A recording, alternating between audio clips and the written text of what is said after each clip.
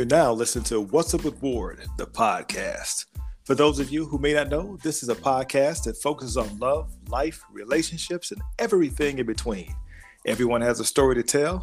We just want to know what's yours. And to regular listeners out there like CJ Castillo, salute. My name is Wardy Ward, and the man next to me is none other than Trey All Day. What's happening, my brother? What's good this Saturday afternoon, Wardy Ward? You know how we do it. Yes, sir. The What's Up with Ward podcast really enjoys and supports individuals who start, run, or have their own businesses, or someone who inspires others.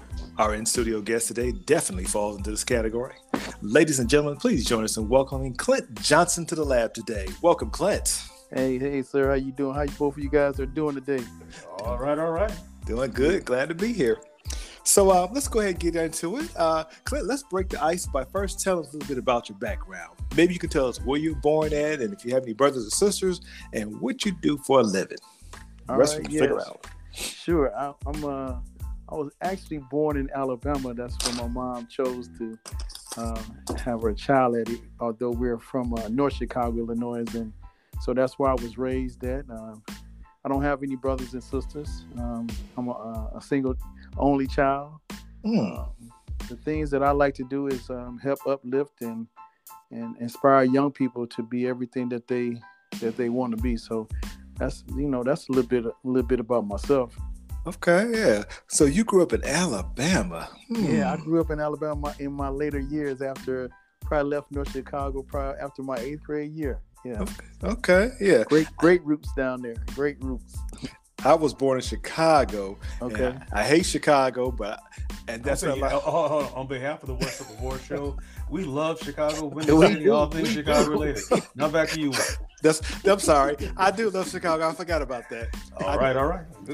But my parents used to ship me down to Mississippi all the time, so I'm not a fan of the South as much as I should be because might be sponsors in it. But yeah, it's interesting. I'm gonna come back to you on that. So okay, Clint, you said that you like helping the young people here. So may I ask, what problem do you solve for them in the community by helping them? Specifically, how do you help them?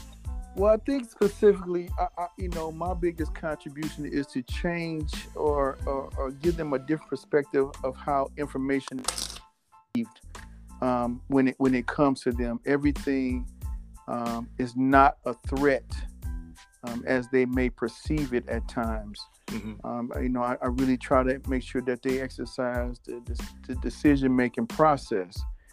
So my thing is to inspire the way they perceive information that comes into their space that they receive. Okay, all right. So is there like a certain age group you work with, or is this just all across the board? It really is across the board. I work with some young people all the way to 5 years old, all the way to 24, and that was my area of expertise more so.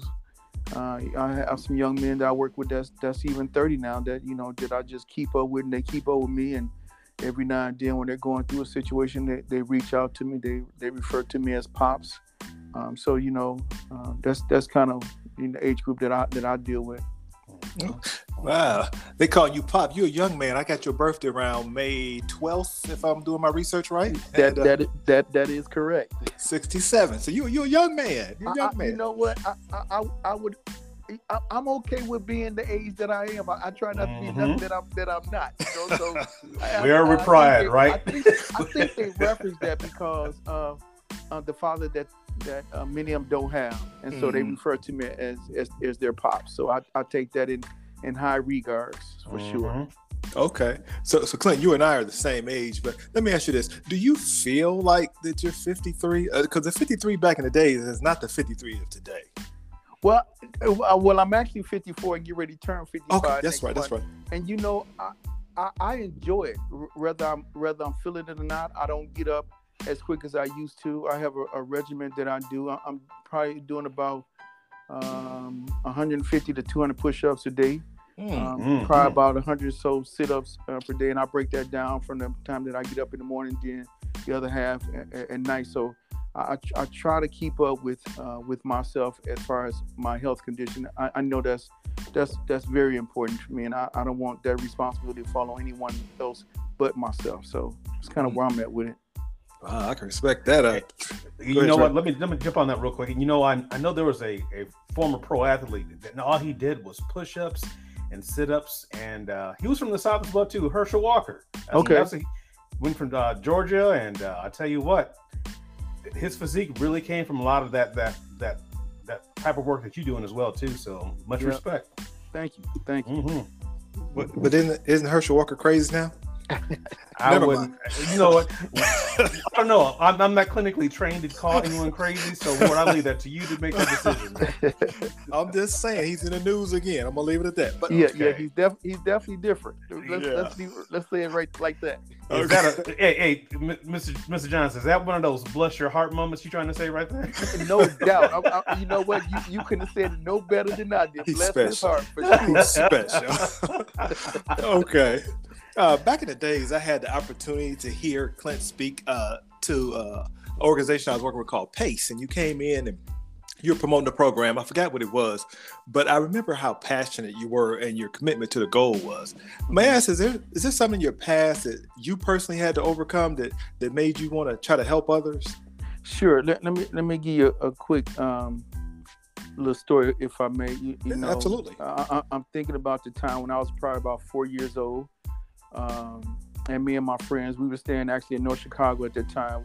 We always used to play this game called Siren Chasing. And because we knew at the time, anytime that siren would go off, we knew it was something going on. It's some type of domestic, it's a fight, it was something going down. And we would jump on our big wheels and go to that place, man, and just sit there and observe and watch it every day, sometimes 2 or 3 times a day. I can specifically remember, though, one day, and it seemed like it was just day that siren went off. And we end up jumping on our big wheels, but we end up staying still because the siren noise was coming toward us. We didn't have to go to it. Mm-hmm. And I specifically remember these 2 white men, and I'm just telling you the story the way I remember it. Mm-hmm. I saw these 2 white men jump out the back of a truck, which is now, what we refer to as the ambulance. They jumped out the back of the truck. Mm-hmm. They went up the steps to my house. They brought a young lady down on a stretcher that was 22 years old. And that was the last time I see my mother alive. Oh. So for me was the passion grew and started right from there. I had no brothers and I had no sisters. And I did have a father, but the problem was he stayed down the street with his wife and kids, who still today doesn't know about me. I have no time to blame him for what he was doing in his relationship. I find it a waste of time to spend the time on a problem and not more time on a solution. So my thought is, once I get to that problem, my mind immediately shift to a solution. So what changed with me in my life is the fact I stopped asking God why and started saying thank you, because everything I went through as a child, I'm able to now serve young people and that find themselves in all these different positions that I've already experienced. And so I don't have to guess. I don't have to make it up. I don't have to say, boy, if I was in this situation. No, I can tell you exactly what I would do, because I've been in those, submerged in each and every situation that a young person has went through, whether they're a young man or a young woman. So it grew from there. That type of pain, and I call it a language of pain, is something that most people won't understand if they haven't experienced it. So a lot of times you find young people speaking in their own language. It's really language of pain. And it's just like anyone else that speaks a different language. You need an interpreter. So I really do serve as an interpreter to individuals that's in the midst of trying to speak a language of pain to someone that does not understand. So I'm truly thankful and blessed that I've experienced both sides of it, and that I have a level of understanding and education that I can clarify what the message is trying to be sent and understood, if that makes sense. Yes, absolutely. Clinton, if I could, kind of think about that for a second. So many times we hear about these technical terms like soldiers coming back from war, or people going through a stressful situation. Would you say that, at 4 years old, seeing that's your mother coming down the stairs, you never saw her again after 4, that you, at some point you had dealt with, some type of post-traumatic stress disorder, and you had to kind of figure that out for yourself and go from there? I did, and truly, and so what I try to make sure that I understand is this: as dramatic or traumatizing as that story is, here's the cake. Here's the icing on the cake. Mm-hmm. Now, we are living in North Chicago, Illinois. Yes. She is the baby child of 13 children. There's 5 sisters that precedes her, but she is named after her mother, which is, of course, my grandmother. Now, my grandmother is still in Alabama. Here's the part that troubles me. Somebody had to make a call from North Chicago, Illinois, to Alabama and tell my grandmother, which is her mother, that her baby child just passed away. Mm-hmm. This is in 1971. This is not heard of. My mother is only 22 years old. Mm-hmm. And so in order for me to make sure that I process this correctly and not make myself to stand out or be singled out as if this is just a special event of something that occurred to a child, the fact is somebody had to pick up their phone and call my grandmother and tell her that her child just passed away. Mm-hmm. That was probably the most hardest part for whoever did that. I don't know, but again, and so was there ever connection? I'm sorry. Was there ever, you ever figure out what happened to your mom? And yes, I did. She passed away from septicemia. She had got blood got poisoned from a mishap that she experienced. But at that time, my family was really trying to protect me. And so they never spoke on it for after maybe I got to 21 or 22 years old. And all I can think of is this the same time my mother passed, is this what's been ready to happen to me? Because they thought they were protecting me, but the truth is they was hurting me because no one would ever speak of it. It was just so traumatic at the time. I just try to tell people to imagine yourself inside of a dark room with in pitch black. I was literally inside a room in complete darkness trying to find my way out of this. Yeah. I didn't have time to try to blame anyone else. I had to find a way to make it. And although because the statistics says based off society norms, I was not supposed to make it. I was determined that I would change those numbers. So when I'm talking to young people, the first thing I'm talking about is about hope and never, never, never give up. I'm a living example. Clinton, you broke the cycle, man. Yeah. Yeah, absolutely. So after that, you end up going to Alabama at that point, or did you stay? Yes, sir. I went to Alabama at that point. I graduated from high school and went straight to the military, where I was there for 6 years. 6 years. Okay, which branch did you go to? Army, overseas. Army. Yep. Okay, all right. So what made you decide to go to the service after Alabama? Because my mother that raised me, which was my mother's sister, I didn't want to put more on her. I felt like she did the job that she needed to do. She got me to a point where I needed to try to find my own and pay for my own. So as soon as I graduated, I went straight to the military. I used to always write I call them my brothers and sisters, but they're really my cousins, just telling them thank you for sharing your mom. Not only that, they had to share their gifts. Each one of them probably could have got an extra Christmas gift, but couldn't because of me, of my presence. And so I wanted to make sure that they all knew how grateful and how thankful I was because of that. And so I lived, my thought was to make sure that my mother, who was my aunt, would never ever say, I wish I wouldn't have never took him in. That's how I lived my life. Not to perfection, but to prevent or create any harm for her doing what she had to do, because she didn't ask for this. My mother and I happened to be living with her at the time it occurred. So she picked up extra mouth to feed, an extra child to take care of. That is a tremendous effort on her part. And I just wanted to let her know through my entire lifestyle how grateful I was for that. Wow. Hey, Clint, what type of kid were you in school, if you don't mind me asking? I was reckless. I was doing a whole bunch of nonsense, but I was always really good at school as far as academic wise. Okay. So I was good with trying to be slick about the system, but also I knew that I did understand at an early age the importance of education. Okay, let's go. Okay, let's put a tack on it. So you were a teacher's worst nightmare. You were the best student, but the ringleader too. well, it kind of depends on what day of the week it was. One guy may be, but at the same time, so relied on me to keep control of the class in a sense. Which we know if I wasn't doing nonsense, I wasn't gonna let nobody else do it either, because Right. now on Tuesday, I'm ready to learn and listen. You know what I'm saying? But on Wednesday, there you go. on Wednesday, I'm a full-blown clown. You know what I'm saying? That's what it is. So every other day, you never know what. Yeah, every other day. So it worked in her favor. There, Clint. Now you got to end your test. Now, please stop. Yeah, please, Clint, can you tell them? Yes, I got you. Yes, ma'am. But here we go. Okay. So I just want to know what being in that blended family like that, do you feel that they accepted you, or did you ever feel like an outsider? Well, you know, for me was I practiced staying out the way. I didn't want to put, you know, there was, you know how it is to be the baby of a family. So I came in and I became the baby child of that family when there was one already. So that person lost a lot of his ability to be the baby, to be catered to. And what my aunt did, and I'm sure my brother and sister, which are really my cousin, took notice that she really did a lot of catering toward me to make sure that I did feel comfortable and that I didn't have to go without. So it was some ups and it was some downs. I could say for sure. Okay.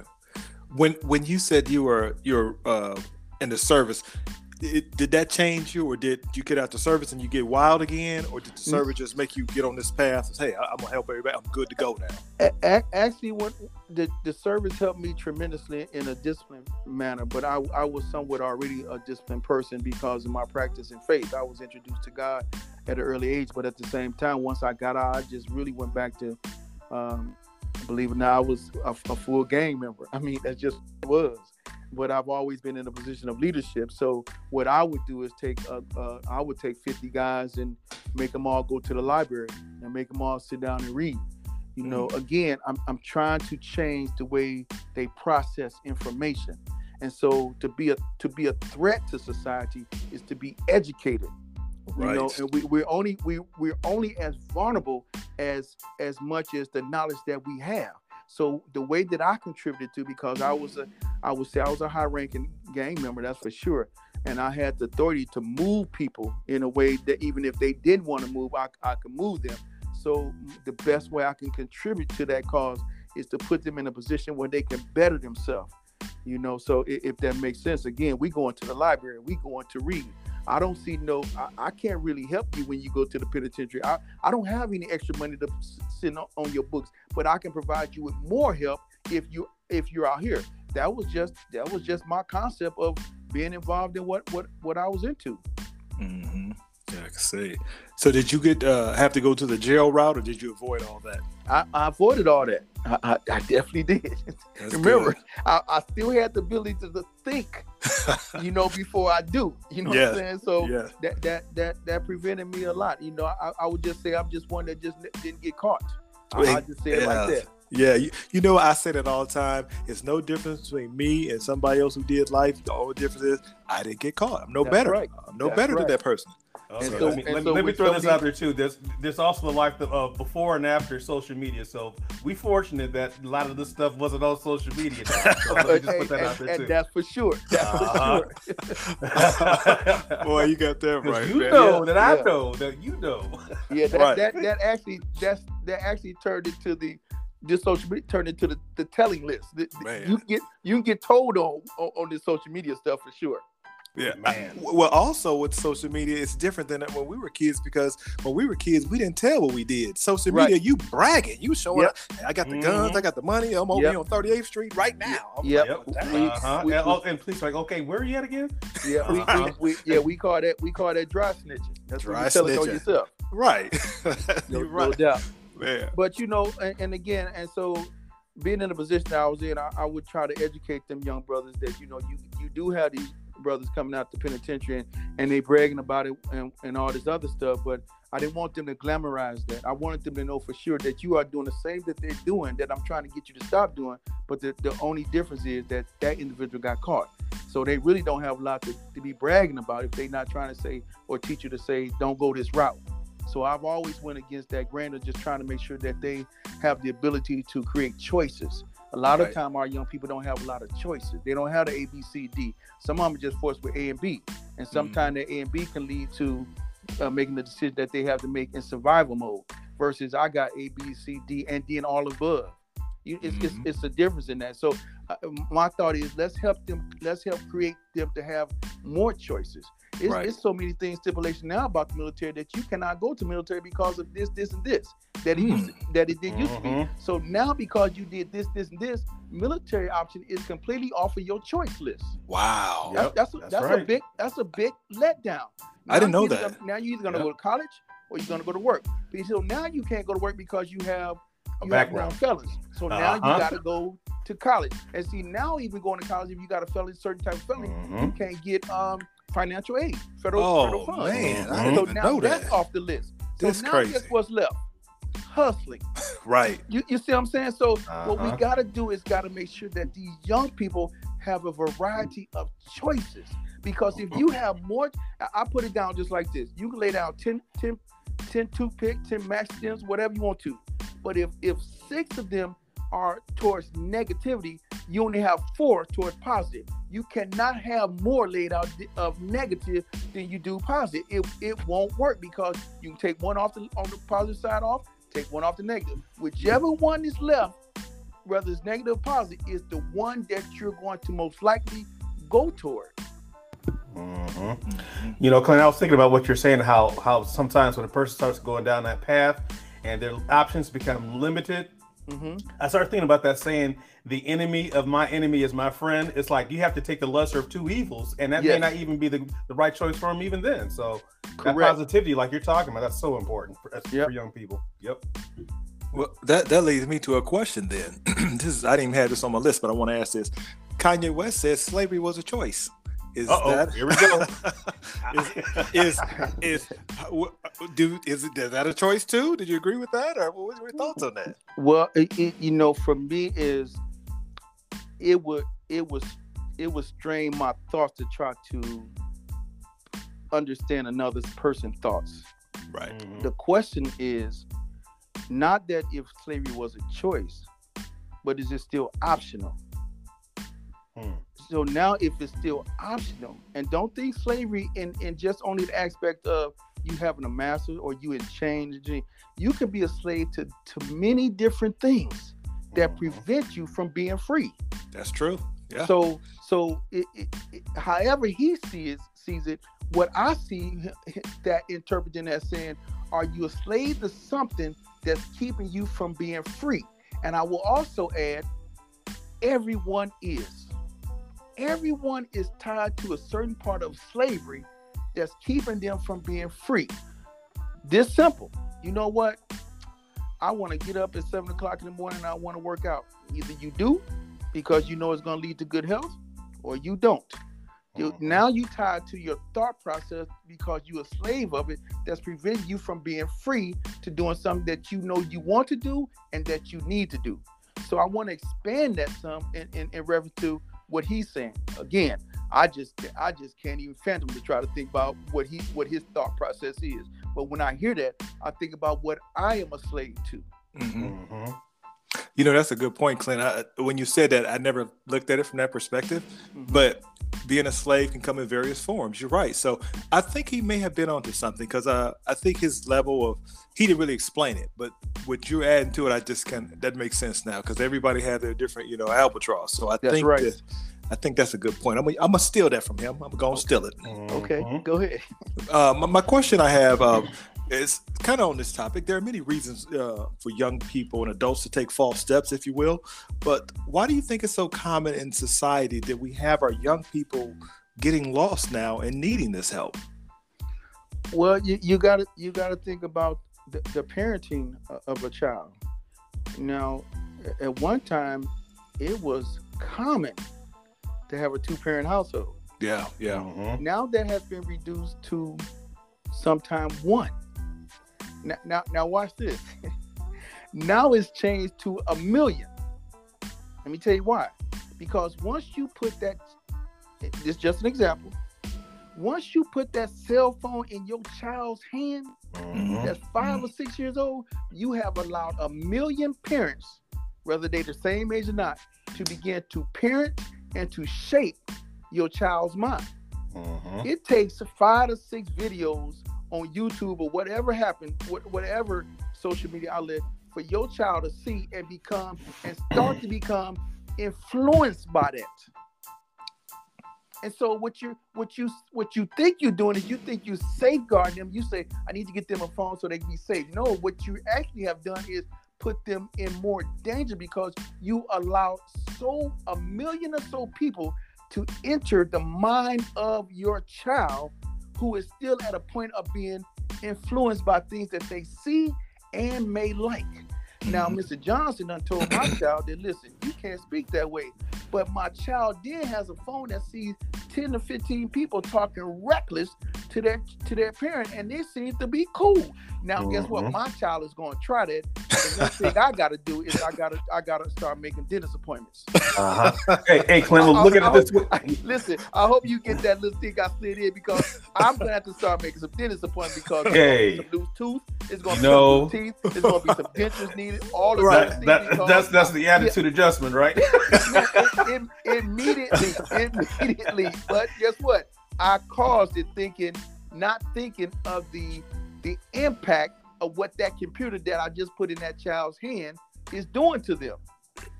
Well, Clint, I remember being what we call latchkey kid coming home from school. Both my parents worked growing up, and I'm the only boy, 3 kids, 4 kids, 3 sisters. And I remember coming home from school. We still changed our clothes when we got home. I remember that as a fact. You changed your clothes when you got home, made yourself a little snack, and you start doing your homework. When you got your homework done, do your chores, then you can watch a little TV, yada, yada, get that stuff done. And even then, when you sat down in front of the TV, like you talk about, the millions of people that would be educating kids today, well, we had 4, ABC, NBC, CBS, Yeah. Click those channels and we put on the cartoon and this, that, and the other. That was what we dealt with growing up. And even then, they still had community of neighbors watching. Hey, I know who your parents are, or don't make me come talk to your parents when they come at 5:30. So you always have that fear. That fear does not exist today. It does not exist. We got children that, listen, you can be on one street, the bus has to make 7 stops. They don't want them to walk down to the corner. And guess what? The bus will stop right in front of the child's house, and they still late. And miss the bus. And guess what we do? We get our little bus up and take them to school, because that's how we're training our children. Right. And see, and here's the other thought is that, we always say, well, I don't want my child to have to go through what I've been through, and I want them to have more. What you're really saying is you're going to make them work harder than you did for you to achieve what you achieved, and thinking that they're going to achieve it in the same manner but appreciate it less. We're lessening our children's ability to work harder for things because we're too busy giving it to them. Again, that's just my perspective. Clint, to what you just said, they're so strong, especially, I'll say it, especially for young Black men. Yes. That's super important, because easy times make for soft, weaker men. And yes, I said on behalf of What's Up with Ward show. Now back to you, Ward. Yep. I think that, let me ask you this, Clint. Can a single woman raise a man? I love that. I get that question all the time. Sure they can, but they shouldn't have to. I like that. We got to borrow that line too. I'm writing it down. It down. Go ahead. Sure they can, but the truth is they shouldn't have to. So you think they can do it successfully? I mean, I'm just saying, like Trey just said, that we're making weaker men. I mean, I know a lot of strong women. I definitely do. I'm just wondering, do you think that's the norm, that they can actually do it like a man, or does a man have to raise up that man to get him to be, the father figure? Let me use myself for an example. Okay. I didn't have one. So what I would do is I would piece them together. I've listened to you, Mr. Trey, and I've listened to you, Mr. Ward, and I'm able to take in things from each of you and flesh out the things that won't make me a better man. So I learned at an early age, instead of, again, complaining about it or spending time on the problem that I don't have one, I found ways to create one. I can take 5 to 10 men and pull out all the strong traits of what I see, what would help me be a better man, and flush out the rest of it, and let whoever keep that for whatever they need to do. So they have to learn that. We used to have strong uncles, you know, who come by and check on their sisters because they know that their nephews' fathers weren't around. And so, or you going over your uncle's house this weekend, not just because you don't want to play with your little cousin, but so you can be around a man. So those things really help. But again, without putting any type of cap to it, sure, a woman can raise a young man, but the truth is she shouldn't have to. And the reason I say sure she can because what's the other options?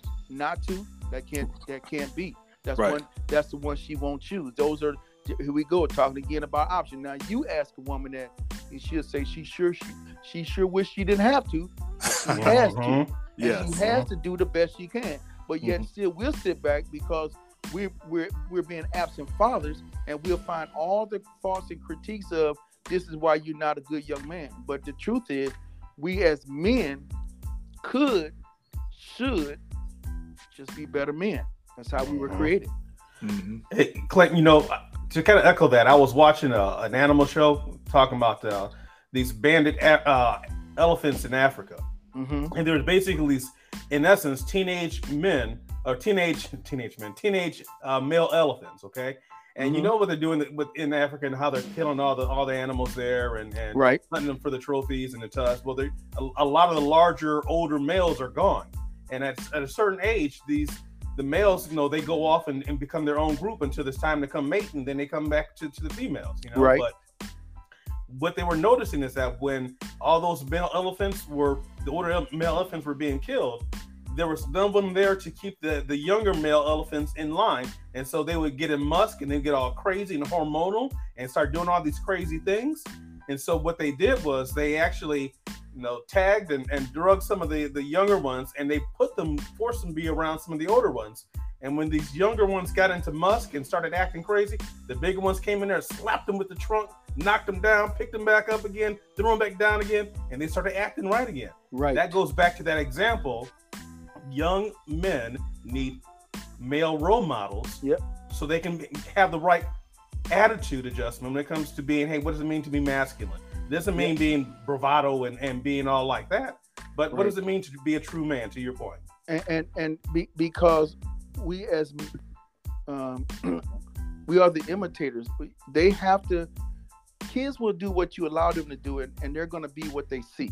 That's just what it is.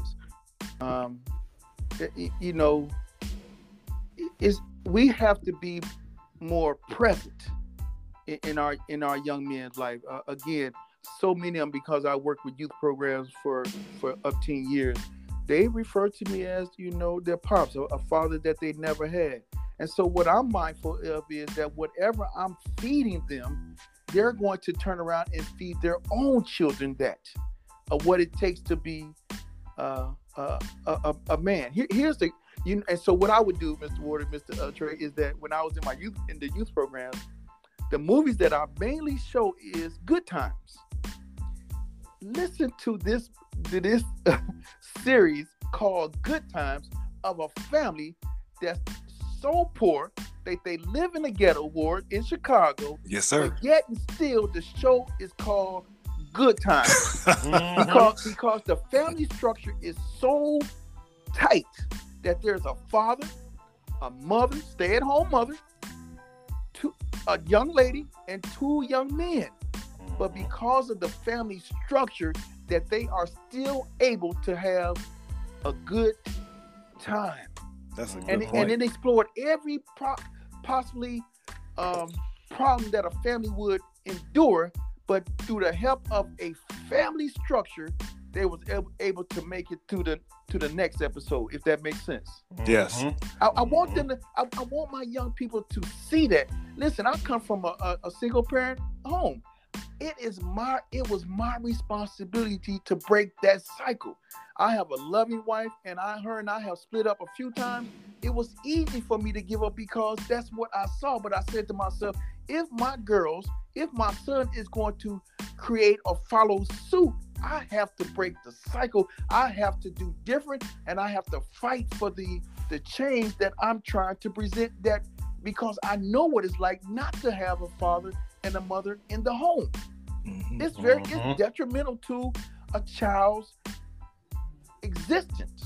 Right. And so again, just thinking back of, there are certain movies that I had to make sure that the young people that I served could see and understand what was going on. I would just like to throw an asterisk on that Good Times. The whole show could have changed if Thelma's husband made it to the pros with the Bears, but let's not talk about that. Let me say this. Now, I would add though, Mr. Ward, it did change when they removed James from the show.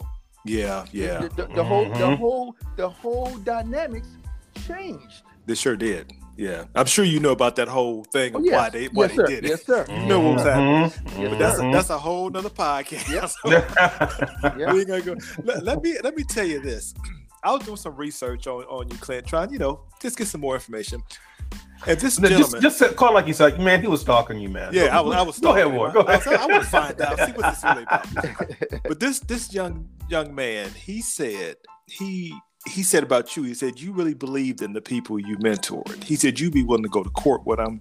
He said you was a father figure to the fatherless. You keep it 100. He said you talk to him professionally, then you flip it up and get real with him too. Yep. And his name was Uriah Vernon. I saw his video. I could see it in his face, the impact you made on him. Yeah. And I could see how you touched his life. I want to know, how do you feel when men are, because men, we don't come out just give men prop like this. I know if somebody's saying that it's they keeping it a buck. Let's be real. So how do you feel when you know that you've reached them? I'm humble, because I'm getting emotional now because they truly mean something to me, man. Yes. And you talking about somebody that's been going through life and feel like nobody cares about them. Yeah. And so when they allow me to come into their life and they begin to listen to me, and again, you and I talked before, it becomes we get away from the I and become the we. And so when I'm standing on that in that witness stand, and they call me up to speak on one of their behalf. Yes. See, they're not able to articulate the way that maybe that I can. And what I'm able to do is tell the judge point blank is the child that you are talking about is not in the folder that you're looking at. Man, that's real. Let me tell you about this child that have went through so much, and I make sure they understand that no, I do not condone for me being here based on what they did, but I need you to know that if you're going to make a clear, conscious decision about this young man or this young lady's life, let me make sure you have all the facts that need to be had, so you can be the one that plays an important role in their life too. I'm not asking you to not follow the guidelines, because I need them to know that based off of judge such and such, when this happened in my life, it raised me to another level. In other words, if you're going to beat them, don't beat them down. Beat them up. It's a big difference. And so when they speak of me like that, I'm very humble behind it, because they mean the world to me, and I'm trying to give them something that I never had. And I've told them I can be your brother, I can be your uncle, I can be your father, and make sure you understand something without misunderstanding. I can be your mother and your sister and your auntie, because I know the roles that it takes to play inside the makeup of a family. And what I would do is I would take the participants in the program and put each one of them in different positions of a family role. Somebody in there was always a little wiser. So guess what? They're going to be the uncle. Somebody was in there that didn't play a lot of games. Going to tell you what it is. That's that auntie that we all have. Everybody has a role in the family, and so it helps them to recreate one when they have an opportunity to have a family. If that makes sense. It does. Hey, Clint, I was just thinking about something, and Ward and I were talking about the offline. It's all good. Let me put that out there first. Well, listen. Well, she told me is it's just good to be talked about. That's all that matters. There you go. Right. But not to get too deep on it, but we was talking offline about Maslow hierarchy of needs, and at the very beginning, we all have these basic needs, psychological needs. Hey, am I hungry? Am I thirsty? Am I cold? Am I hot? Do I need sleep? You talking about safety needs? Do I feel safe and secure? Then we start talking about the things that you're dealing with, those psychological needs. That idea of belonging and the love needs, the relationships, the friendships. Then you start thinking about, once you got that trust built in them, you start building up their esteem, and you start thinking about that what can they accomplish, and get them to that ultimate level of, hey, that self-actualization, where they go back and say, you know what, I've got the foundation. I'm reaching for the sky now. So much props on that. That's great, because so in that Maslow piece, Maslow hierarchy piece, that very first one is that psychological. Yes, you listen to me. My first move on that is to make sure that they now start to believe in themselves. Right. Mm-hmm. That's number two. It talks about the safety. Mm-hmm. I need them to understand that they are now safe. Right. Brother, I am not going to let anyone harm them. I don't care. And I used to manage 5-6 teachers. All of them have PhDs and social worker. All of them work for me. Wow. I'm not going to let any of them harm you. Not only from their actions, but their words. Or inaction. That's right. and then they talked about love. We just talked about this, and belonging. Now they belong to a family. Oh my goodness! Do you know how long they have longed to be a part of a family? That's why some people join gangs. That's right. That's exactly right. Now here go the fourth one. Esteem. I need you to know that there are 1 million people waiting on you to fail. Man. As long as you don't be one of them, you're going to be fine. I need you to know there are 1 million people that do not care about you trying to change your life, be a better young man, be a better young woman. As long as you're not one of them, your esteem won't be affected. You're not a statistic. That's right. And of course, the last one, self-actualization. Now it's time to go into action. Now it's time to put everything that you've done and worked so hard for is to put into action. And this is how I equate that last one. Stop trying to prove people wrong, man, and prove yourself right. That line of trying to prove somebody wrong is too long for me, Mr. Ward. That's too long for me, man. Because soon as I prove Ward right, here come Trey. You're right. With Trey, here comes somebody else. Let's try to figure out what Kanye was saying, right? I can't get time for that, man. But as soon as I prove Clint right, that's the end of the line, man. Right. That's the end of the line. So yes, he made sense with the Maslow hierarchy process.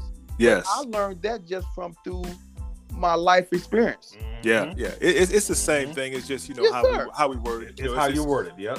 Yes, sir. Exactly it. I want to add this. In your company, in your Courage to Encourage, I just want to read this. I thought this is beautiful how it's written. It says, Courage to Encourage exists as a process through which youth and young adults are inspired, instructed, and empowered to develop the processes needed to overcome life's challenges in order to move toward greater levels of fulfilling, functioning adulthood, economic self-sufficiency, and positive social and generational impact. Group interactions with wayward youth and young adults allows this opportunity. So I think you definitely hitting on all those cylinders, man. So you had that vision before you put this into place, or this was you just kind of had it on based on what you were going through with the goal of hitting those? Well, I love when people ask about that is a vision. It wasn't. It was a nightmare, because I've lived a life of a nightmare that I wanted to make sure that young people did not have to experience, which is to hurry up and wake them up. Because they're living a life of a nightmare. There is no vision in that. Only vision is into this saying that I use, which is people can and will change their life for the better if given respect, skills, opportunity, a supportive peer group, caring teachers and mentors, and a vision of what their life can be. I am their vision. because I've been through and have experienced everything that they've been through in life. And now they have a chance to say, there goes the mirror. I am the mirror. I need you to see yourself in me. Because when I look at you, I see myself in you. It's the reflection piece. So the vision only comes at the end once we get everything else laid out. Clinton, you just took away my question I was going to ask by saying that, man. I was going to say, so how do you meet them where they are? And you just said, never mind. Man, I got nothing else on that. Nice one on that one. Yeah. Let me tell you guys a random fact that I find interesting. The 13th Amendment, formally adopted into the U.S. Constitution, ensuring that neither slavery nor involuntary servitude shall exist within the United States or any place subject to their jurisdiction. That was on January 1st, 1863, or about 159 years ago. Do you guys think that's a long time ago, and have we really lived up to where we should be? That's my question to you.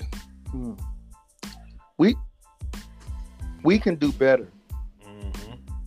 That's my response. That we have the ability to do better. Some choose to do better, then some choose not to. But the bottom line is, as soon as you think you're doing your best, that's when you should realize that you could do more. Because you could never do our best, because there's always room to grow and be a better you. One thing about when I'm dealing with young people, they like, man, I'm trying to change it. You keep trying if you want to. You weren't made that way. You was made specifically to be who you are. So stop trying to change yourself and just be a better you. You change when you stop being you. That's when your change came in. Right. You was born a great person. You was born with a great mind. You was born with a wonderful heart. You the one change that. Stop trying to change and improve you being who you are. I agree. Hey, let me add something to that point you made there about 159 years ago. Yes, sir. To put something on from my perspective, my grandfather is 96 years old. My father is 67. So basically, the sum total of their ages, that's where we are right now. So 2 lifetimes. Is it that? Have we gone that far in 2 lifetimes? No. Yeah, not at all. There's a lot of stuff out there that are still on the books that we've talked about on previous shows that need to be corrected. There's a lot of things that we could do to get out of our own way, as Clinton has shown us as well too. So we got some work to do. There's work need to be done. That's all I'm gonna say on that. Absolutely. So sooner or later, we're gonna stop hearing for the first time. Right. There's an African American appointed to the bench. Yeah. For the first time, we have an African American president. As soon as we get past this, for the first time. Wasn't that a song? Yeah, I don't know, but that's what we're being measured by. For the first time. Wow. As long as this country's been in existence, we're still on the very first time. Oh, that's the problem. That's where the problem's at. Yeah, the simple fact that we got rules for organizations like the Rooney Rule in the NFL, like you must, interview certain number of minorities. Must really? Wow. Is that where we're at? Thank you. Wow. That's just based off the Rooney Rule. Wow. So in other words, if that didn't exist, we wouldn't have to interview none of y'all. Oh, okay.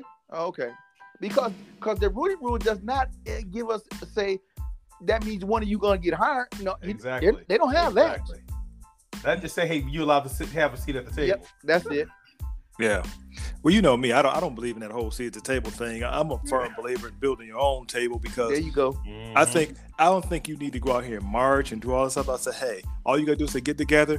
We decided we all not gonna shop at Walmart on every Monday of the month. I guarantee. Hold on. On behalf of the What's Up Award Show, in the event that Walmart becomes a feature sponsor, I did it again. We love us in Walmart. Not okay. I didn't mean Walmart. I meant Kmart. They go down. There's 3 of them left. Kmart. Yeah. So if we all stop going to Kmart, I guarantee you people gonna start coming to us. Because right now you trying to go to them. That's to me that's backwards. But that's just me. But let's keep the show moving on. We got to get to the last segment so we can get out of here because we know Clint's a busy man. We about to do our last segment of the show called Getting to Know You. Even though you gave us so much information already, we still want to know more. Okay. So just a few questions here. Trey, I hit him with 3. You hit him with 3, then 2, then 1 on 1. Okay. All right.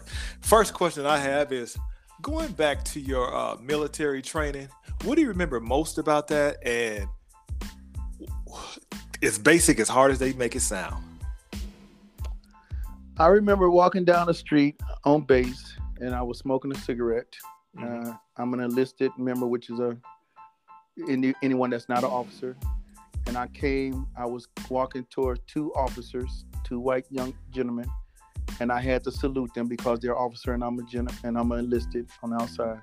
And I saluted them with my right hand, of course, with cigarette.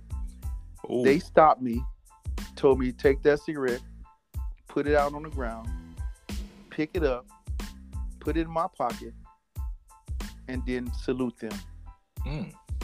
The nerve of you to treat me like that is something that I would never, ever forget. The other thing I won't forget is being told that we're getting ready to go to war. Ooh. You need to call home, make your last phone call in case you don't return. That's not positive. Yep. That's what I remember. Okay, so I'm gonna leave that alone because that's a lot of people probably want to go to it. So I'm sure it's a good experience there too. But let me move. Next question. What advice would you give Will Smith about Jada? What advice would I give Will? I would say, Jada, we are in a position where there are 1 million people that look up to us and pattern their lives behind us. Part of that process is to make sure that they understand to not react before thinking of the harm that it can cause by whatever actions we take. Because we are now in a position that we are responsible for shaping people's minds. Right. That's the advice I would be giving Jada. But before I give it to her, I would go to the mirror and practice it first and say it to myself. Yeah. Okay. Yeah. All right. Last question for me. Which one is better and why? Cooley High, the movie, or Love Jones, the movie? Cooley High. Ooh, he said that quick. Didn't even think about it. He was waiting for that one. Cooley High. Because why was that a good movie? Because you have a group of friends, and the truth is, every one of you may not make it. Then the question, will it be me? And that's going to guide your thoughts and actions. Oh, I never thought of it like that. That's nice. That's deep. Will it be me? Let me write that one down too. Hold on. Yeah. Okay. I'm gonna put that on a T-shirt. There's a lot of stuff we're gonna be on a T-shirt. This is from this show, that's for sure. It's like Clint said. Yes, sir. Me. Okay, go ahead, Trey. All right. So I'm gonna start off an easy one for you. So, which do you prefer to relax on? Friday evenings or Sunday mornings? Which is more relaxing for you? Sunday morning. Sunday mornings. Why? Because I'm getting ready to go into worship, and I feel the most at ease knowing that I'm in partnership with God. Yep. Here's a question going down that path, talking about good times. Now, as a young man growing up, I'm sure all of us at some point had oh wow, she's so wonderful. Who would you pick? Thelma from Good Times. Ooh. Tootie from Facts of Life. Nope. Or Laura Winslow from Family Matters. And I gotta go with Thelma. That was easy. I already knew Ward's answer. I got to go with Thelma. Thelma even today. Boy. Yeah, I'm mad Keith came into the show. I'm still mad about that. Man, I'm glad he messed up everything. Boy, yeah, he messed up everything, man. Yeah, he's sitting all in his lap and show what he's good no more. What's wrong with that, man? Push on, brother. Push on. All right. All right. Let me go with mine. Okay. wait, I'm sorry. Go ahead. Go ahead. Yeah. See how he did me, Clint? No, we I'm need to have sorry. a talk. Clint, we need to have a show about him cutting me off in my question, man. I'm sorry. My bad. Go ahead, That's sir. all right. Clint got me over in tears. It was the Thelma one that threw you off. I thought get Thelma it. was my woman. Now Yeah, Clint yeah, talking. yeah. Dang. Wow. Go We're going to ahead. take this off the show, the after show. There we go. Yeah. So, would you rather have free gas for 3 months or free food for 6 months? Give me them choices again.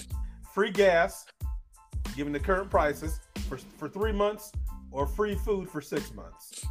I'm going to take the free food because that's going to allow me to share with others.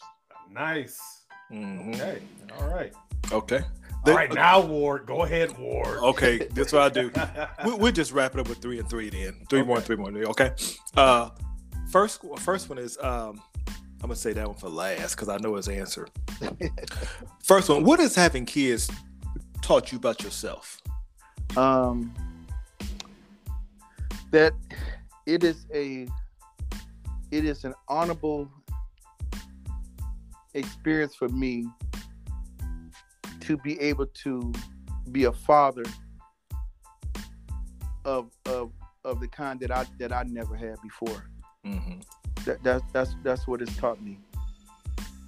Okay. All right. And which kid is your favorite again? Which child? Yeah. I don't have any favorites. It was a trick question. That's a trick question. No, it's okay. It's okay. That's my trick answer. I don't. But I do hold in value the fact that they are mindful children Mm-hmm. and with great goals in mind that they're achieving and continue to achieve. I value that tremendously. Okay, respect that. Yeah. What advice would you give young people who were contemplating marriage? To pray first, and I think another thing I would advise them to do is to take your time. Mm-hmm. What does it? Think about what does it feel to be without him or her? Because once you keep that at the forefront, you'll do everything that you can to prevent from feeling that way again. Okay. All right. Let me get my last one. I'm sorry. Cut you off. My last question is, you're playing basketball. You in your prime now, right? Yep.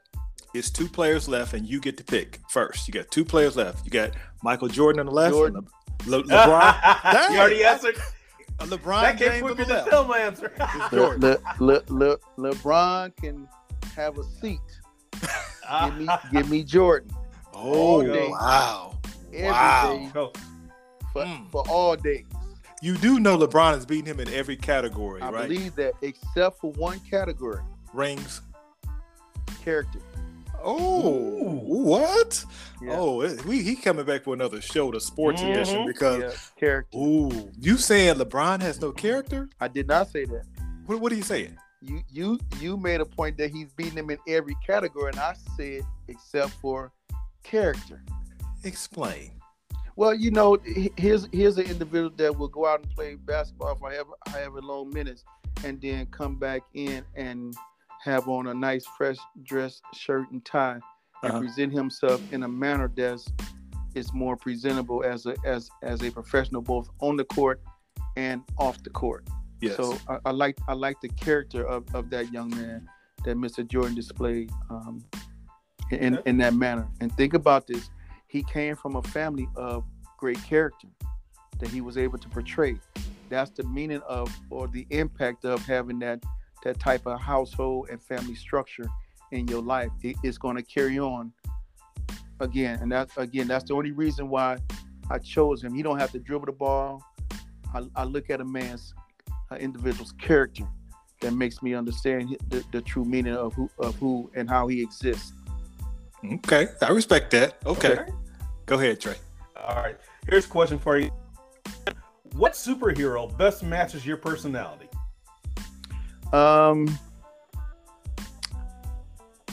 I would say my aunt. Let me clarify that. What No. fictional? You did. See, and that's what I'm glad you said that. I'm glad you said it, Trey. So let me clarify my answer first. Okay, go ahead. When I'm dealing with young people, and especially Black History Month, we have been taught to go out and write about a Dr. Martin Luther King or Rosa Parks or Shirley Chisholm and so many. But our Black history are the ones who get up every day that don't have a $15 or $20 hour job, that have $7.50, that ride 2 or 3 buses every day to get to a job, that don't care nothing about them. Come home and fix something that's only in the cabinets, that's not what you would call a cuisine, but the family, and keep the lights on. That is my superhero. Okay. Yeah. So I'm not. I don't deal with fictions. I don't really deal with things that are created and made man. I deal with things that the realities. I want them to know that. So when they talk about what they mama don't do, let's talk about what your mama does do or have done to get you to where you at, but you still stuck on because they don't have a cape and they're not flying around the city. So and I'm just trying to clarify why I responded the way I did. So when I'm working with them and we sit down writing their Black history thing, you're gonna write about your mama, because that's who you need to know is your Black history. Yeah, okay. I was just thinking strictly from like a fictional character. Yes, sir. But that being said, then since we went down the path of realities, let's talk about reality of desserts. If you had a choice between sweet potato or red velvet, which one you going to? I'm a diabetic, so I'm gonna go with neither. But if they that's okay. Man, I can't win with my questions. But I know I listen to it. So, but if either one of them is sugar free, then I'm gonna go with the red velvet for sure. Okay. All right. Okay. Yeah. And my last question is, which would you like to have more of? More time, more energy, or more resources? Good question. That's a good question. I would like to have more resources that expands my options of understanding and learning and things that made available. So resources would definitely be at the top of my list. I'm very appreciative of whatever time I've had now, and so I don't want to put that into challenge where it's going to create something that's going to let me down because I didn't make it to tomorrow. Nope. I'm very appreciative of this very minute, hour, and second right now. Good. All right. Facts. All right. Well, it's time for us to get to the close of the show and for me to do my final thoughts. But before we do that, Clint, can you please let the listening audience know where your social media footprints can be found or contact information for you? You know what? You can just find me at on my phone number, 317-473-8969. You know. There it is. I got a Facebook page. I just enjoy helping. That's how you find. I'm always found in a place where help is needed. Absolutely. What's the name of that Facebook page again? One more time. Just Clint Johnson. Okay. Yes, sir. Okay. Yep. Okay, I'm gonna go ahead and do my final thoughts right now, if you guys don't mind. And I do want to say real quick, I want to thank you guys so much for doing this, for allowing me to express my thoughts and concerns and value the things that I say. And I'm praying for both of you guys. I'm praying that you guys have continued with success. And just to have 2 African-American men doing something great moves me. It moves me. And those are the examples. You are the superheroes that our kids need to have, to know about, and to imitate. So I wanted to tell you thank you for that. Wow. I said I wasn't gonna cry today. You're not gonna get me, Clint. Got me You're all not gonna get me. up, man. You trying, but you got me leaning, but you ain't gonna get me, Clint. Let me go ahead with the final thoughts. This interview has definitely enlightened the What's Up Award podcast about the importance of being a catalyst of change in our communities and especially our families. Just like a mosquito in a big room, one person can make a difference. In fact, it's been said that a man that doesn't know his purpose knows absolutely nothing. 2 of the most important days of one's life is the day you're born and the day you die. What we do in between those days are ultra important for a myriad of reasons. If we don't have purpose, we can spend our entire life trying to be another man. How many times have we seen those long lines at the store for the latest J's or that long wait at the Apple store for the greatest and latest? Of course, there's nothing wrong with one of these things, but let's make sure we're doing the more important things first. I'm not saying you're your brother's keeper, but it won't be such a bad thing to check up on your brother and show him some love. Once again, I'm Woody Ward. He's Trey all day. Mr. Johnson, thank you for dropping by. Peace. Yes, sir.